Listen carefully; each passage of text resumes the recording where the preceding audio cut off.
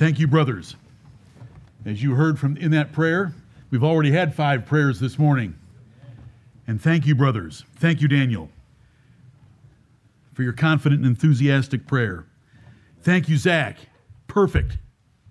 We did not collaborate. If you were to think about individual words, did you use the word rock in the back room? It's inappropriate. That's my word today. There was so much collaboration. Praise the Lord for that. Amen. Newell gets up and wants to thank the Lord for the Bible because I left it out. Why did I leave it out? Because the Lord took it out of my mind. I always thank the Lord for His Spirit and His Word. Always they go together.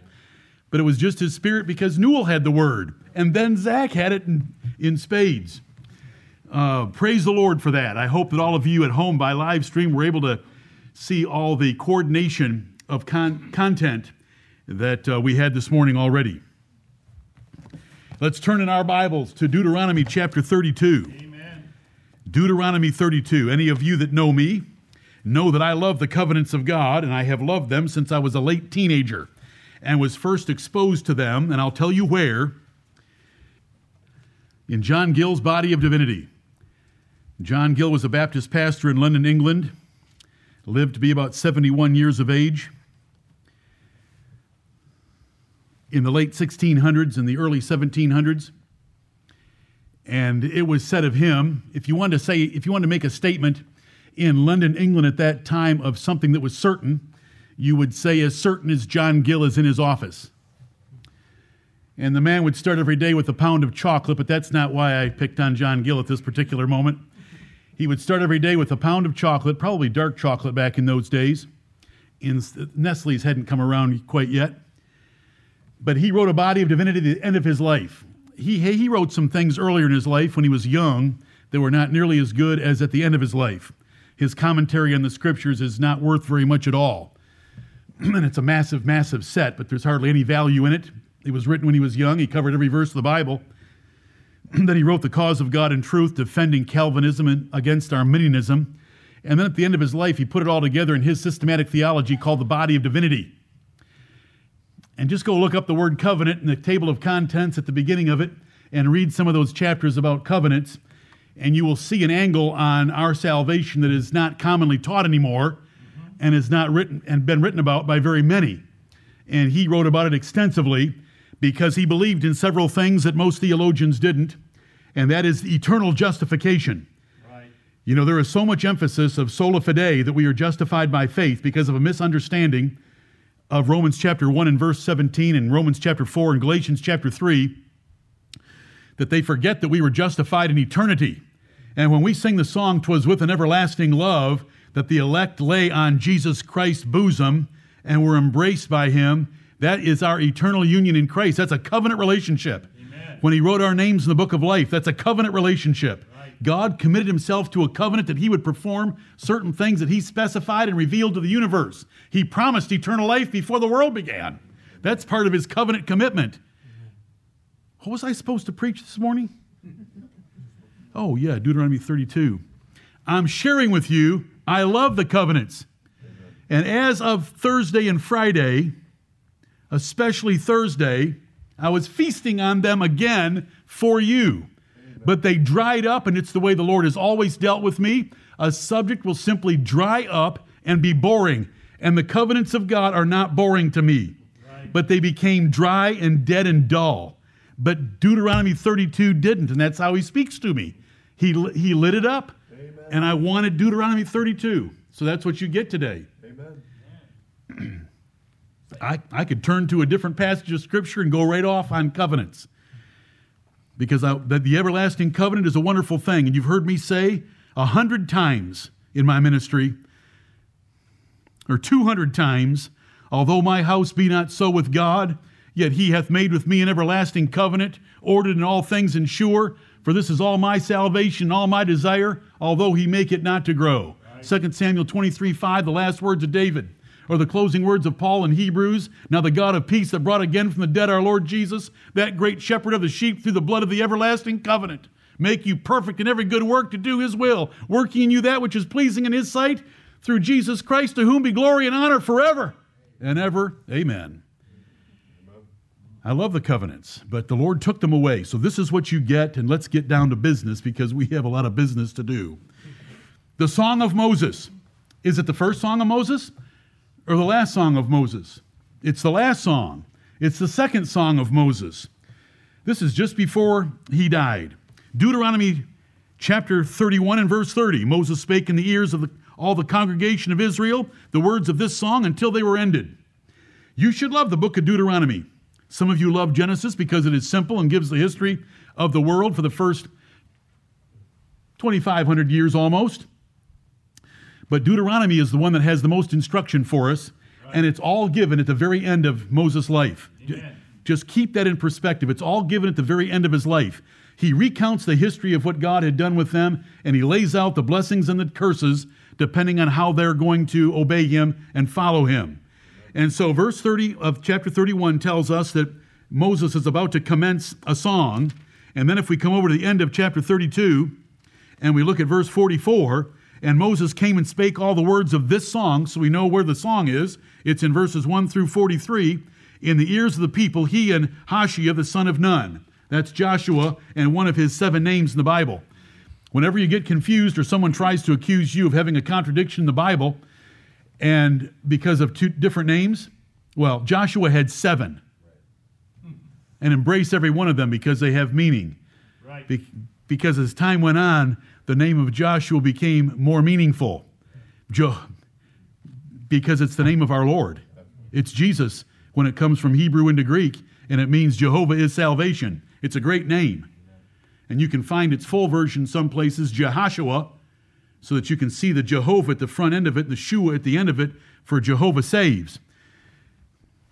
A few reminders about the Song of Moses and about Moses. God revealed himself more to Moses than other men. From the burning bush, do you remember? I am that I am. When they ask you who sent you, you tell them my name is I am that I am, and this is my memorial to all generations. I was not known by Jehovah like I have been known to you as Jehovah. This is chapter 6 of Exodus. I was known as Lord God Almighty. So remember that about Moses. God and Moses had a face-to-face relationship unlike others. Joshua knew about that face-to-face relationship, and he wanted it. So when Moses would be in that tabernacle getting up close and personal with the Lord, and I mean that with all due reverence and great joy and excitement, that our God will come down and make himself known to an individual. It doesn't matter whether you're a boy or a girl. He doesn't care. Do you want verses on that? He can come down and meet with any one of you. And you should go seeking his face. It doesn't matter whether you're a boy or a girl. There is neither male nor female in Jesus Christ. And Joshua would stand back and watch that. And we read about it in Exodus chapter 33 that when Moses left the tabernacle and went back in the congregation, Joshua said, no, I'm not going to follow him today. I want to hang around here and see if I can get some of that FaceTime. Right. And he didn't mean an app. He meant time with the Lord. Right. Remember that about Moses. Let me go further with that one. If you read Numbers chapter 12, you're going to find out that God had a problem with Aaron's brother and his sister because Aaron's brother and his sister thought they were special and they shouldn't have thought that. Aaron wasn't special when compared to Moses. And Miriam certainly wasn't special when compared to Moses. They were priest and a prophetess, and they had their roles before God. But Numbers chapter 12 is about Miriam getting leprosy. And Miriam got leprosy because she dared question her brother Moses. Right. And though Moses begged for her, the Lord said, listen, if she'd spit in her father's face, I'd put her out of the camp for a week. So send her out because she shouldn't have opened her mouth. Moses, the meekest man that's ever served me, and I appear to him face to face, and I'll never do that with either of you two. You ought to read it. Mm-hmm. I will never do that with either of you two. I appear in visions and dreams, and you've got to get up in the morning and you're not really sure of what happened, and you have some vague concept that you try to write down of what I said to you. But with Moses, it's face to face because I have a personal relationship with him. So in a family, you don't need to worry about anybody else. Let them be Moses and Miriam. Let them be Miriam and Aaron, and you be the Moses. Right. You be the Moses. There's Miriam sitting over there. God considered Moses faithful in all his house. he's compared to Jesus Christ in Hebrews chapter 3. Moses is one of the 5 great men because they were intercessors. And we're going to want to think about that as this intercessor unloads on them in his last words before he dies. God included Moses in the hall of faith for his great zeal and his great choices, not to be raised in Pharaoh's household as Pharaoh's grandson. He chose not. He chose the reproach and the afflictions of the people of God because he saw something that most men don't see, and that's the future. Most men, most Christians are short-sighted, so they don't have the long distance vision of seeing the hope of eternal life. Right. But Moses saw all that, and so he gave up all the short-term blessings and the pleasures of sin for a season. Follow the Lord. That's a little bit about Moses. Some general information about this song. In a song, there's similitudes used without a precise literal application. So don't try to make a precise literal application of every word in Deuteronomy 32 because it's a song. In a song, we use flowery words and metaphorical words to draw word pictures. And so Moses will do that by the inspiration of God. Like the Psalms and the prophets, there's lots of similitudes. Like the Psalms and the prophets, the person of the speaker or audience may change. God's going to be in the first person sometimes. Sometimes Moses is going to be talking about God, to God, about God, second, third person. It's going to jump all over the place, like it did in the book of Isaiah and like it does in the book of Psalms. Like the Psalms and the prophets, verb tenses may vary widely for past and future because he's looking at the character of Israel before and the character of Israel after, and he's giving a prophecy, not just a warning to the present generation, because the generation that was standing there listening to him was one of the best generations in the history of Israel. Right. These weren't the ones that died in the wilderness. These are the ones that survived the death of their parents in the wilderness. They were the ones 20 years of age and under, and they were a great faithful generation compared to most. They went in and took the land of Canaan. They crossed the Jordan River. They marched around Jericho. They took out 70 cities of the Canaanites with zeal. Right. And even the 2.5 tribes that stayed on the east side of the Jordan River were faithful. They went with their brethren. It was a good generation. And so you got to keep that in mind because it's like the Psalms and the prophets. We're looking at an overall character problem of the Jewish church. And we don't want a character problem. So we don't want to be like the verses that speak of them that way. Now Moses had 2 songs. Song number 1 is in Exodus chapter 15 at the shore of the Red Sea, where there were waterlogged Egyptians around his feet, and Miriam took up her timbrel and began a dance. But that's called the Song of Moses, and it is that song that is referenced in Revelation chapter 15, that in heaven they sing the Song of Moses.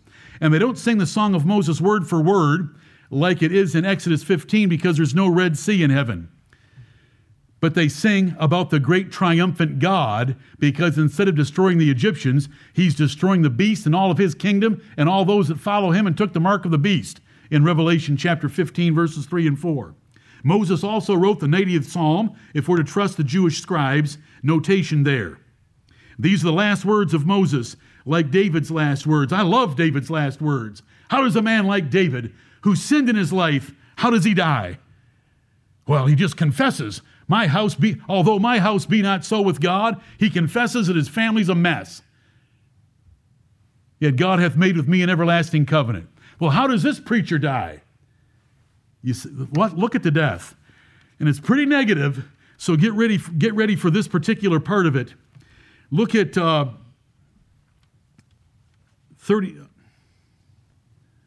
Well, you can look. Let's look at the end of the song. 32:48. Moses spake unto Moses that self same day, saying, 32:49, get thee up into this mountain, Abarim, unto Mount Nebo, which is in the land of Moab, that is over against Jericho, and behold the land of Canaan, which I give unto the children of Israel for a possession, and die in the mount, whither thou goest up. It's time for you to die. So these are the last words of Moses. But I want you to come to the last part of chapter 31 and look at Moses and how he talks. Verse 27, for I know thy rebellion. He is speaking to that generation of Jews. I know thy rebellion and thy stiff neck. Behold, while I am yet alive with you this day, ye have been rebellious against the Lord, and how much more after my death? They hadn't been perfect.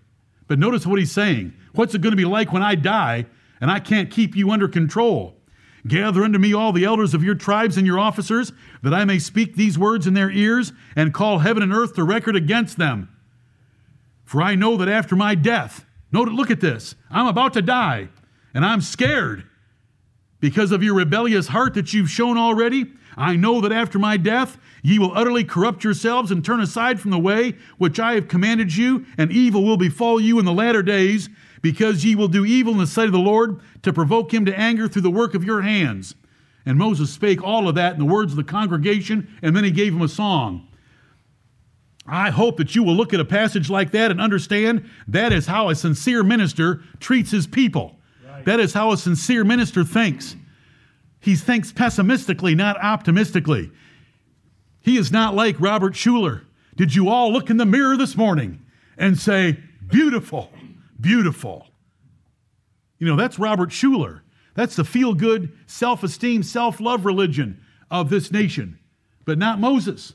I want you to see Moses, because all he cares about is that the church will be faithful to God and love God and serve him all the days of their lives. But he's also a prophet, and so he knows what's going to happen. And you know what's going to happen, that after he died and after Joshua died and the elders that outlived Joshua, there they went. And you've got the book of Judges, terrible book of Judges, as it describes their rebellion and chasing after other gods.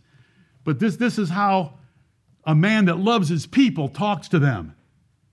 I know the rebellion in your hearts. I know the temptations. I know the difficulties. I know the challenges. And I'm not going to be around to remind you. And you're going to go running off after other gods. And so we have a little bit about Moses there. 5 times is this chapter in the New Testament. 5 times. How can you benefit by this chapter in the Bible? Brother Newell already shared some of those benefits with you by looking to Moses' exhortation after he closed out the song in verses 46 and 47, there toward the end. You should only fear this God. You don't need to be afraid of anything else. There's no political threat or danger. God's in charge. He's our king and he's our leader. He's our ruler. He's our commander. There is no danger. He is in charge. So you should only fear this God. Remember his goodness and thus the duty you owe him. Because of his goodness to us, we owe him our praise. We owe him our obedience because he's been so good to us. Amen. Goodness creates an obligation of responsibility. To whom much is given shall much be required. And he has given us much, and he gave them much, and he's going to bring that up in this song. You should only fear this God because he's the only one that can and will punish you, even his own people, even his own church, when they sin against him. So we're going to get a reminder and a warning for us to remember and to requite. We're going to get a reminder that we should remember so that we can requite him what we owe him and remember what he's done for us. If you read it last evening, then you're familiar enough with it. And other times that we have looked at it, especially pulling out single verses or single paragraphs in it, if you look at it right now with your eyes, I'll tell you its brief division, which you can get later from the outline. But in verses 1 through 3, we have an introduction. In verse 4, we have the perfect description of Jehovah. In verses 5 and 6, the rebellion of Israel is given. Verses 7 through 14 are God's goodness to Israel that they should have remembered. Verses 15 through 18 is their rebellion. 19 through 25 is God's vengeance. 26 through 38 are the limits of his vengeance to not utterly destroy them. And verses 39 through 43 is that they could rejoice because he was going to come and deliver them and destroy their enemies. And at that point, the Gentiles should jump in as well because they are identified in verse 43. And verse 43 is quoted by the Apostle Paul in Romans chapter 15 and verse 10 about Jews and Gentiles worshiping together in the church at Rome and celebrating because of that verse, because God is the God of both of them, and Jesus Christ took out the middle wall of partition and put us together with them. And so that last glorious verse is in Romans 15 and verse 10. Here we go. The introduction of the song in verses 1 through 3. Deuteronomy 32, the last song of Moses. before he died in Mount Nebo, was buried by the Lord, and his spirit was gathered to his people. This is what this preacher, one of the 5 great men, this is what this intercessor wanted to lay on his people before he left. Now, the entire book of Deuteronomy might have been given this day, or the great majority of the book of Deuteronomy may have been given this day. So in the words that Newell read to you from verses 46 and 47, when it refers to his law, it's more than the song, because it's the chapters as well that come before the song. The song was just his climax before he died, and explaining to them. There's a blessing in verse 33, chapter 33, but it's very short. So, give ear, O ye heavens, and I will speak, and hear, O earth, the words of my mouth. My doctrine shall drop as the rain, my speech shall distill as the dew, as the small rain upon the tender herb, and as the showers upon the grass. Because I will publish the name of the Lord. Ascribe ye greatness unto our God. Amen. That's his introduction. In verse 1, the universal appeals are to tell you how solemn of an occasion this is and how serious the words are. The universal appeals to his audience shows that the source is from God, because he's calling God, heaven and earth to record for what he's about to say. And it tells all the value for all the creatures. All creatures should humble themselves before the great creator God of the universe and obey him, love him, adore him, and never replace him, never be unmindful of him, and never forget his great and glorious works. He puts Israel to sober reflection by the importance of the song. He says in verse 2, doctrine is good. Do you all believe that? Yeah. Doctrine is good. Doctrine is better than programs, as most churches measure themselves by their programs. A family goes to church, the first thing they want to know is, what programs do you have? Well, they should be asking, what doctrine do you teach here? Right. Because doctrine is good. Doctrine is wonderful. And Moses here calls it my doctrine I'm about to lay on you. And he describes it 4 different ways in agricultural terms of the benefit of doctrine. It's going to drop like the rain. It doesn't say flood like the rain. It's drop like the rain. We love rain that drops, not washes. We love rain that drops. My speech shall distill as the dew. We love that form of moisture as well. The small rain upon the tender herb, not the large and hard rain. And the showers, we love showers as well, upon the grass.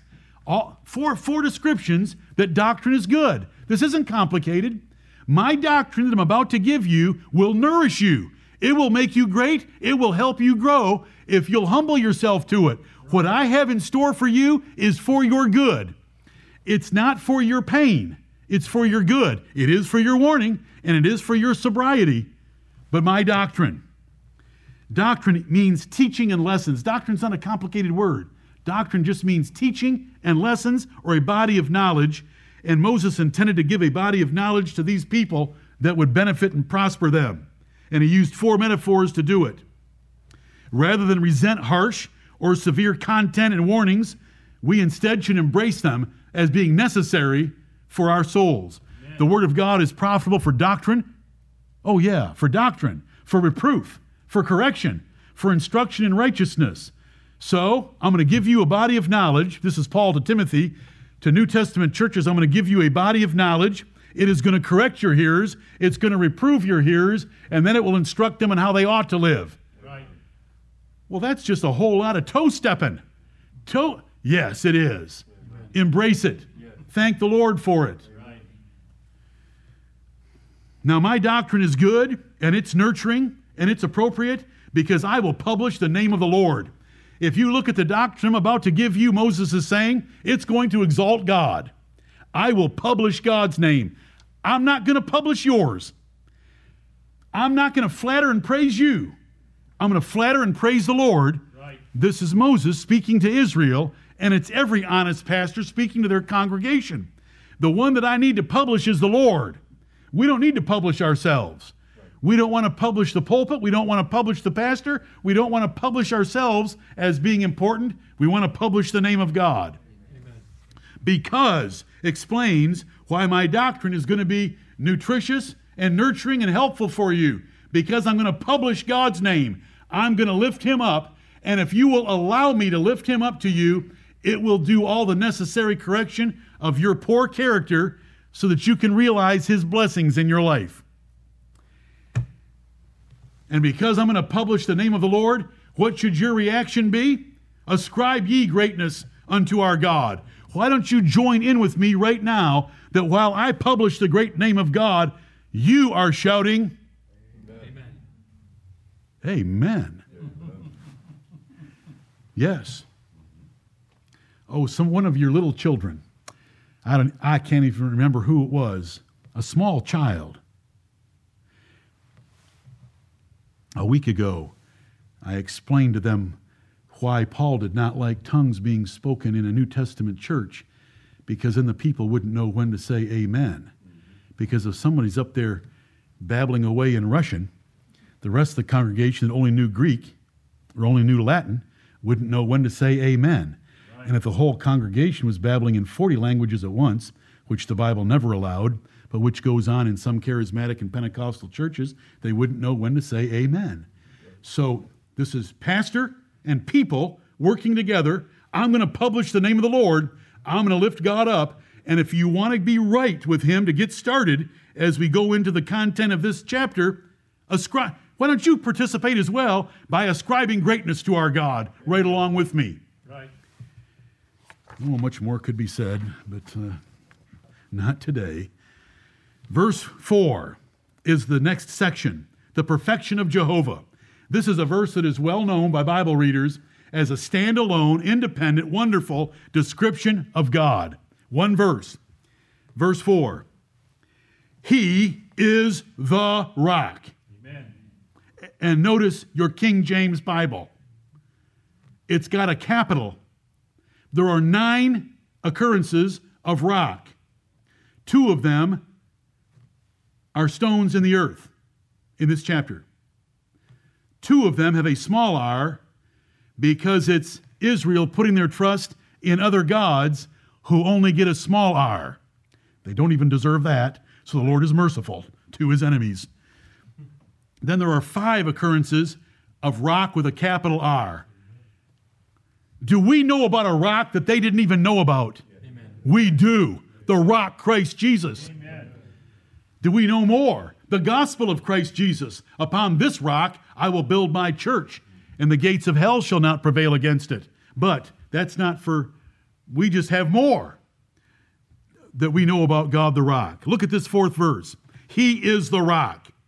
His work is perfect, for all his ways are judgment. A God of truth and without iniquity, just and right is he. Amen. 7 descriptions of Jehovah. Now, here's one little verse that you could memorize that describes God. He is the rock. We sang in the back room this morning Psalm 18 about David describing God as his rock. You know, verse 4 deserves a sermon itself. It has 7 descriptions of the character of God. He is the rock. He never changes. He is totally stable, and you can plant anything on him, and it will never be moved. Right. And his work is perfect. Everything he does is perfect. You should never question it or complain about it. All his ways are judgment. That means they make good sense, they're fair, and they're equitable, and he never mistreats a single person. Not all of his ways are judgment in the way of punishment, because that's not true at all about God. But all his ways are right and just and fair and equitable and perfect for the situation. Amen. You say, well, there's some overlap because you already had the word perfect. Of course there's overlap. All of God's attributes overlap each other for the most part until you pick 2 opposing ones like love and holiness. But see, in God, his love is always of holiness, and his holiness allows love if it's a holy object. That's how they work together. But what a verse we have here in verse 4. And so this is how the preacher begins his sermon or begins his song by pointing out what I'm about to describe about God you're not going to like. But he's always right, and his ways are perfect, and he's just and right, and his ways are all judgment. So he gets that out of the way, because what he's about to say is trouble is coming, Israel, for your bad character. What a verse. All his ways are judgment. A God of truth without iniquity, just and right is he. Don't ever say, this shouldn't have happened. You're saying God is wrong. Don't ever say anything like that. Don't ever say, I don't understand, because whatever God did is truth, and it's without iniquity. How could God do this? Don't say it. He's without iniquity. You know, Billy Graham, after 9/11, I don't understand. I don't know. Why did he say that? We deserve far worse than 9/11 because we're sinners and we're a sinful nation. And he never does anything wrong. We just understand it as him working his perfectly holy will out. Right. And all of his ways are right, including anything he does to America. Amen. I don't care how it happened in America.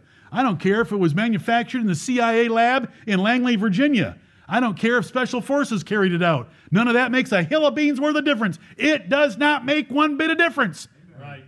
And anybody that wastes any of their time on any of that is wasting their time on something that's totally profitless.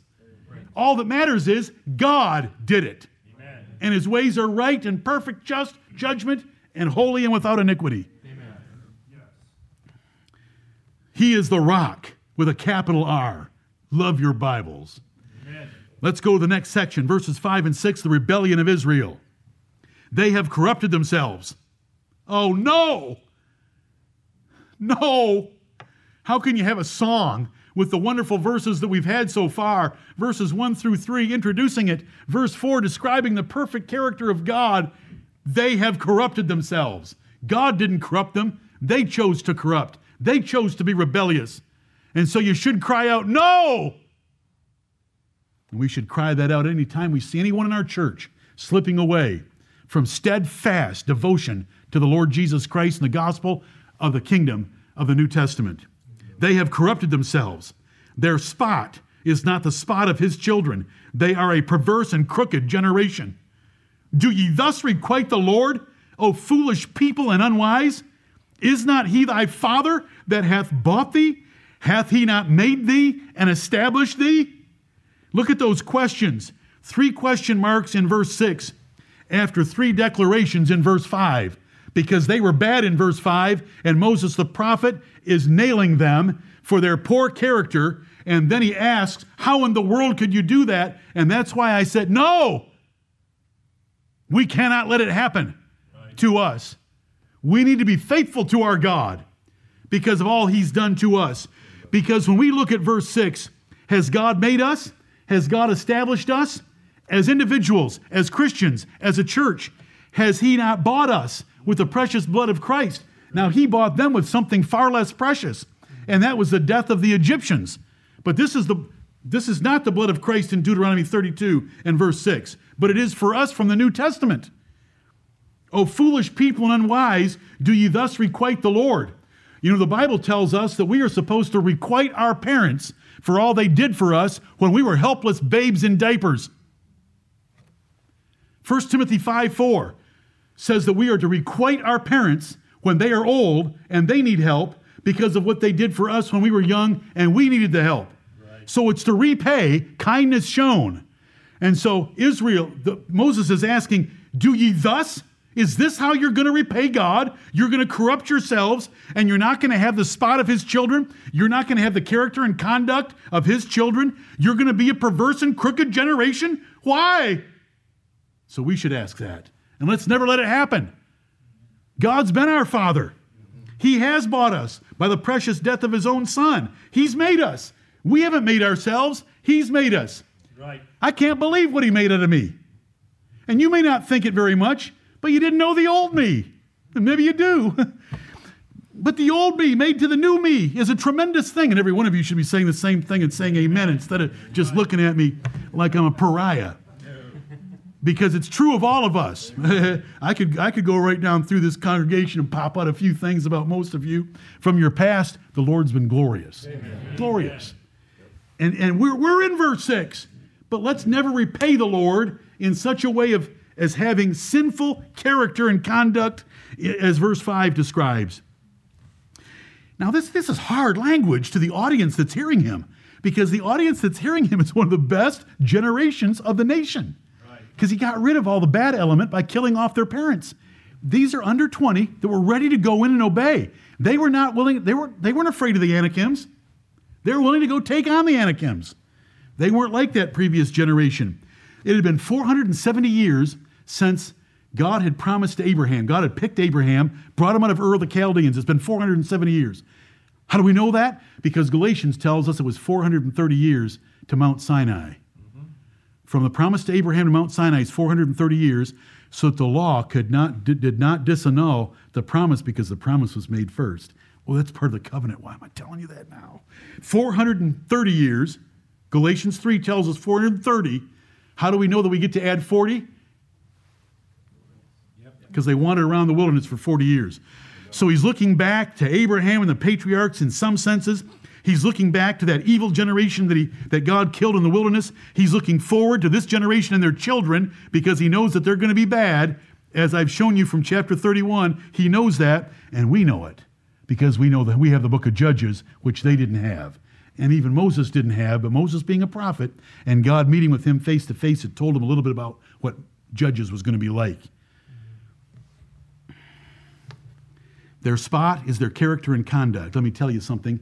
I want you to know that the Apostle Peter in 2 Peter chapter 2 and verse 13, when describing the reprobates in the churches that he was addressing, he uses two parts of these verses. He uses bought out of verse 6 to aggravate the sinfulness of those reprobates because they were denying the very God of Israel that had bought them out of Egypt. I'm not going there because it'll take too much time. It's a wonderful way to understand 2 Peter 2:1, and it is the right way to understand 2 Peter 2:1. And then this word spot is they are spots in your feasts of charity because they have the wrong character. They don't have the character of the children of God, but they're feasting right along with you. And so Peter uses a word out of verse 5 and a word out of verse 6. And if young men, remember what I just told you. I just gave you an explanation of 2 Peter 2:1 by which you can confound any Arminian. Because they think 2 Peter 2:1, even denying the Lord that bought them, which is being spoken of reprobates, means that Jesus died even for reprobates because they can only think of the word bought in the sense of the blood of Jesus Christ. When in fact, it's a Jewish tradition made by Moses in this song that we use the word bought for coming out of Egypt, and then it's used about 50 times in the Old Testament by the use of the word purchase, redemption, and ransom. I will give Egypt for thy... Oh yeah. Okay, so you know that. So much more could be said. Let's never have the Lord asking questions like this about us. Right. We want to be like the sweet psalmist of Israel in heaven. We want to be known as the ones loving him, praising him, and obeying him. Amen. Verses 7 through 14. Remember the days of old. Remember the days of old. Consider the years of many generations. Ask thy father, and he will show thee. Thy elders, and they will tell thee. When the Most High divided to the nations their inheritance, when he separated the sons of Adam, he set the bounds of the people according to the number of the children of Israel. For the Lord's portion is his people. Jacob is the lot of his inheritance. He found him in the desert land and in the waste, howling wilderness. He led him about. He instructed him. He kept him as the apple of his eye. As an eagle stirreth up her nest, fluttereth over her young, spreadeth abroad her wings, taketh them, beareth them on her wings, so the Lord alone did lead him, and there was no strange God with him. He made him ride in the high places of the earth, that he might eat the increase of the fields. And he made him to suck honey out of the rock, and oil out of the flinty rock, butter of kine, and milk of sheep, and fat of lambs, and rams of the breed of Bashan, and goats, with the fat of kidneys of wheat, and thou didst drink the pure blood of the grape. Amen and amen. This is the next section of God's goodness. So he introduced that they were a crooked and perverse generation in 2 verses and told them that was totally wrong based on the way he had treated them. And then he elaborates on how he had treated them, and it should be remembered how he had treated them, like it should be remembered how he has treated us. Amen. Remember back to verse 7. Remember the days of old. Consider the years of many generations. I can't preach this two different ways, equally extensive. If I were to preach this from a purely Jewish Israel standpoint, it's going to take me 4 sermons that way. If I preach it, it's Thanksgiving week in America, that's going to take me 2 sermons anyway to preach it that way. So I've got to cheat on both sides. I hope you understand that. And so right now, I don't really care about Israel. I care about us. And I want us to remember the days of old and to consider the years of many generations. They had their things to remember. They could think back about what God did for Abraham, what God did for Isaac, what God did for Jacob, what God did for Joseph down in... Oh, yes. They had a lot of things to think about, but we have a lot of things to think about. Oh, yes. Christopher Columbus. Yeah, how did he get here? Why did he get here? Who funded him getting here? How easy was it for him to get here? We have America, and we're blessed. I love do you hear me refer? We're going to give thanks to God in the second service for having 2 ponds on both sides of this continent. Do you like those ponds? Yeah.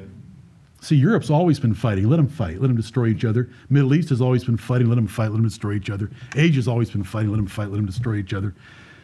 But here we are. We got a pond called the Atlantic Pond, and we got a pond called the Pacific Pond. Do you know why I'm telling you all that? Because of verse 8. When the Most High divided to the nations their inheritance, when he separated the sons of Adam, he set the bounds of the people according to the number of the children of Israel. Yeah. And we know that's true. There's no mention in the Bible of America. God doesn't care about America. To justify any inclusion in the Bible. There's no mention of China. There's no mention of Brazil in the Bible, because it's all focused on a little tiny nation called Israel, right there at the eastern end of the Mediterranean Sea, and the only nations that ever got mentioned are the ones that came in contact with his people. Because he said, for the Lord's portion is his people, Jacob is the lot of his inheritance. Are you with me on these 3 verses? To see how they apply to the Jews. But now we need to remember the days of old and consider the years of many generations and ask our fathers and grandfathers and uncles, and they will tell thee. And I gave you some of that to read about the Israelites from Psalm 74, 78, Psalm 105, Psalm 106. And we have histories in the Psalms given to us by David. 2 things are needed. You children should ask, what has God ever done for us or America? And you fathers and uncles and grandfathers should be able to show and tell. Right. Can you see show and tell? He will show thee, they will tell thee. That's show and tell. So show and tell. God's goodness to us and the generations that make us. I thank God for saving my grandfather out of Spiritism. And I thank God that a few months ago I put him in this pulpit for the men and let him tell that story in some detail, because that is remembering the days of old and considering the years of many generations. And we can go back farther. Why are we here in America? What happened to get us here in America? And every single one of you, no matter how you made it to America by the Lord arranging the circumstances for you to be here. Right. There were immigrants at various times from various nations. I look in one direction and we have Eastern European. I look in another direction, we just have Eastern. But we all got here. Yeah. And our parents and our grandparents and our great-grandparents made decisions in their lives that brought about the arrangement of it for us, even though they didn't know what they were doing, and they weren't doing it for us in particular, but they were doing it because God was directing them, and so we should give God thanks that we are in this nation and to praise him for all of his goodness toward us. When we count blessings, it will surprise us what God has done. According to a song that we sing, it will also convict us. Psalm 145. Does Psalm 145 fit this verse? Show and tell. All those verbs in the first 11 verses, all the verbs about communicating, it's the most dense place in the entire Bible of using this glory. Oh, you did a perfect job. I can't add to it. I'm just trying to resurrect it in their memories. All those verbs about verbalizing it and telling it. And so it is here. Look what God did for America. Do you know how easy it was to take it over? The Indian Wars weren't all that difficult. It's pretty hard when you're shooting bent pieces of wood with chunks of stone on the end, tied there with rawhide, and you're facing guns. They had never seen a wheel in their lives. And here come wagons and locomotives and the rest, and wheels. Just incredible. The Lord gave us the nation. Because the Lord's portion is his people. Jacob is the lot of his inheritance. Why did God create North America? Before the foundation of the world. He was saving it for us. He was saving it for us. Everywhere else that I just mentioned has always had problems, and they're always fighting each other. The French don't like the English, or haven't you figured that out yet? And neither of them like the Germans. They've always been fighting. Why don't you write Ante this afternoon and ask him if the Serbs and the Croats ever fight? We're so blessed. Where did America come from? Why has God blessed her so greatly for so long? Why has Bible Christianity been a greater part of this nation than any known nation? Do not forget why America is great. I preached it to you back in May. It's due to protecting the preaching and promoting the preaching of the gospel of Jesus Christ. Right. American history, the real history that is not given much anymore, is important for all people of any color, any nationality, any race that live here, because it's your nation along with us. And we thank the Lord for it. Look at the natural resources that are here. Look at how easily it was possessed. Thank you, Lord. Amen. God shows favor to those loving him, and so the Lord's portion is his people. And Jacob's the lot of his inheritance. I've read it to you 4 times now. Why should Christian Americans think of the exceptional divine blessings that are now here? They should look at God's favor on Israel nationally and religiously and see that we have it, but we have it more than they ever had it. Right. America began as nothing and turned into a mighty nation that ruled and rules the earth. America began as a pagan land, but has been for centuries the protector of the gospel. Bible publishers and missionaries have blasted the gospel throughout the world to the degree they knew it. The Japanese have been building their war machine for 20 years. They had the Imperial Japanese Navy, incredible Navy. The number of square miles that they controlled at the beginning of World War II was enormous.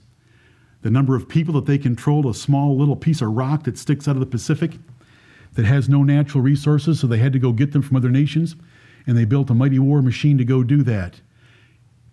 And they dared touch us. Christian America. There is no religion in Japan. They're the most religious group of people the world has ever seen. That's the world speaking about the Japanese. Not me speaking about the Japanese, the world about the Japanese.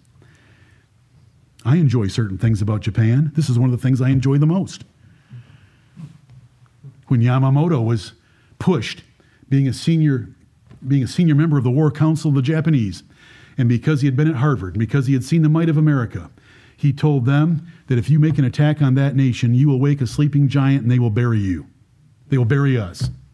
And we did. Don't you ever forget that though they caught us by surprise, our aircraft carriers were not in dock at Pearl Harbor, and 6 months later was the Battle of Midway. Only 6 months later, we sent a large portion of their Navy to the bottom, just 6 months later. Right. And just 4 months later, we have such bravery and cunning and inventiveness in this nation by the will of God. Amen. That Doolittle would take bombers off a makeshift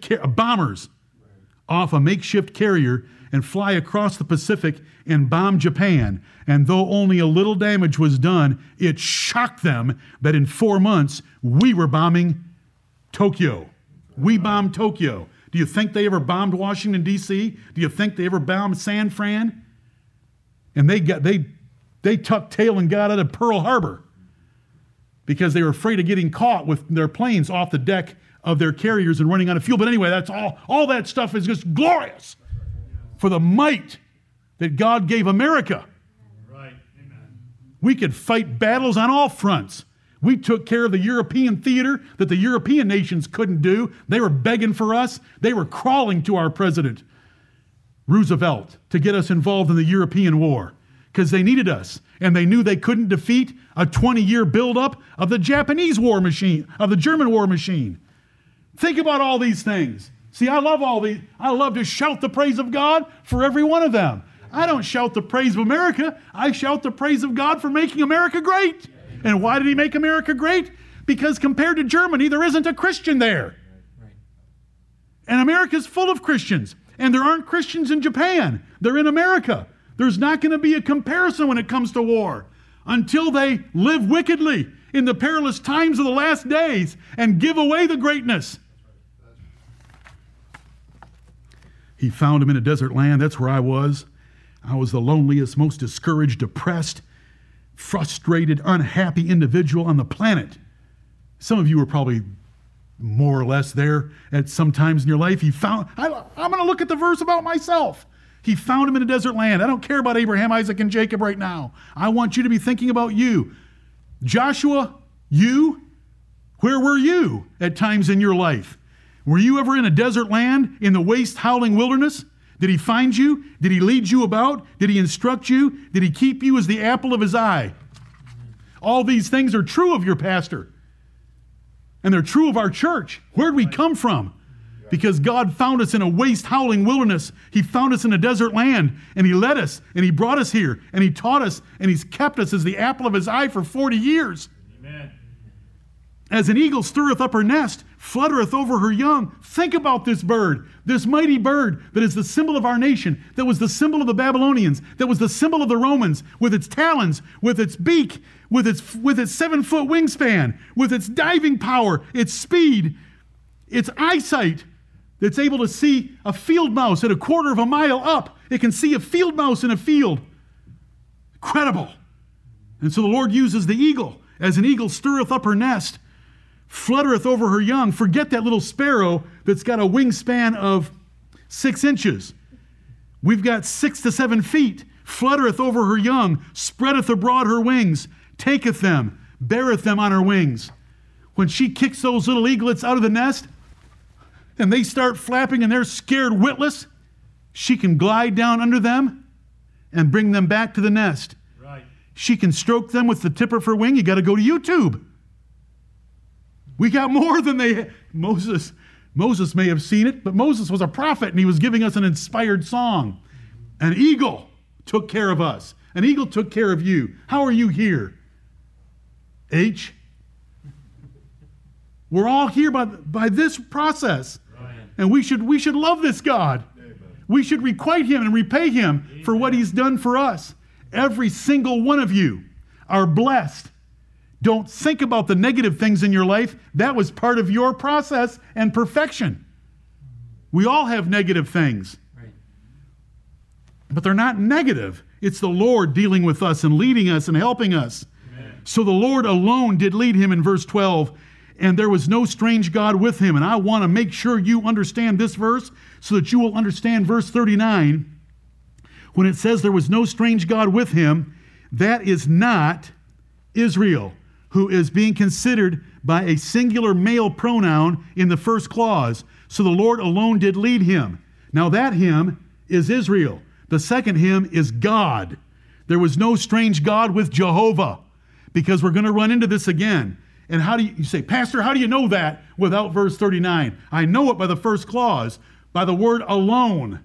So the Lord alone did lead him. And there was no strange God with God. So that whatever happened to Israel in good and whatever happened to Israel in bad, it was all by Jehovah's choice and Jehovah's works.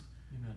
And they shouldn't put one bit of credence in a false god for their blessings or a false god for their chastening. It was all of the God of heaven, their heavenly Father. He made him ride in the high places of the earth.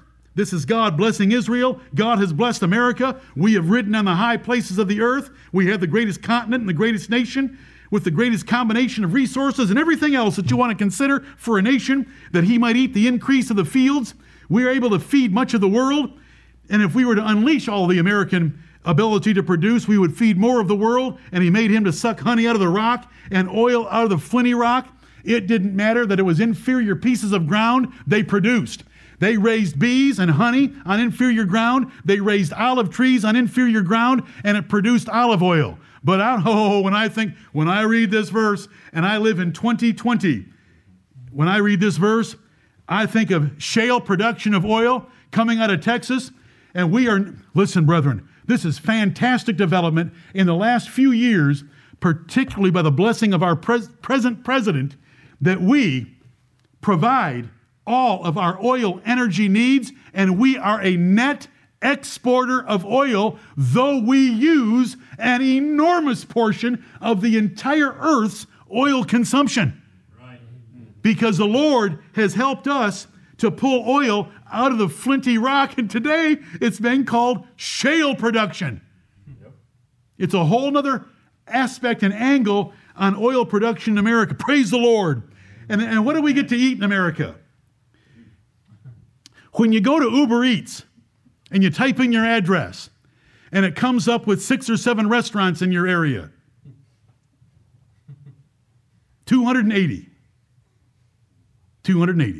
Uber Eats or DoorDash or 864 to go. Oh, I can't remember. Grubhub? I didn't even know about that. Really? It's amazing. It's amazing. What does this verse have to do with it? Butter of kine. Do cows give butter?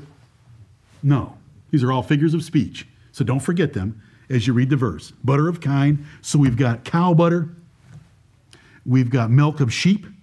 Fat of lambs. Lambs are fat because there's so much for them to eat. And rams are the breed of Bashan. We have the best breeds. And goats with the fat of kidneys of wheat. You got to know about a kidney, that it's got the best surrounding of fat of any organ in your body, and it's called the fat of kidneys of wheat. The wheat is the most luscious, prosperous, nutritious wheat ever raised, and thou didst drink the pure blood of the grape. You had the best vintages, you had the best meat, you had the best grain products, you had the best food. You lived a luxurious life. Right. Because God made it happen. He made us right up on the high place of the earth. This was true about Israel, but it is certainly true about America. Amen.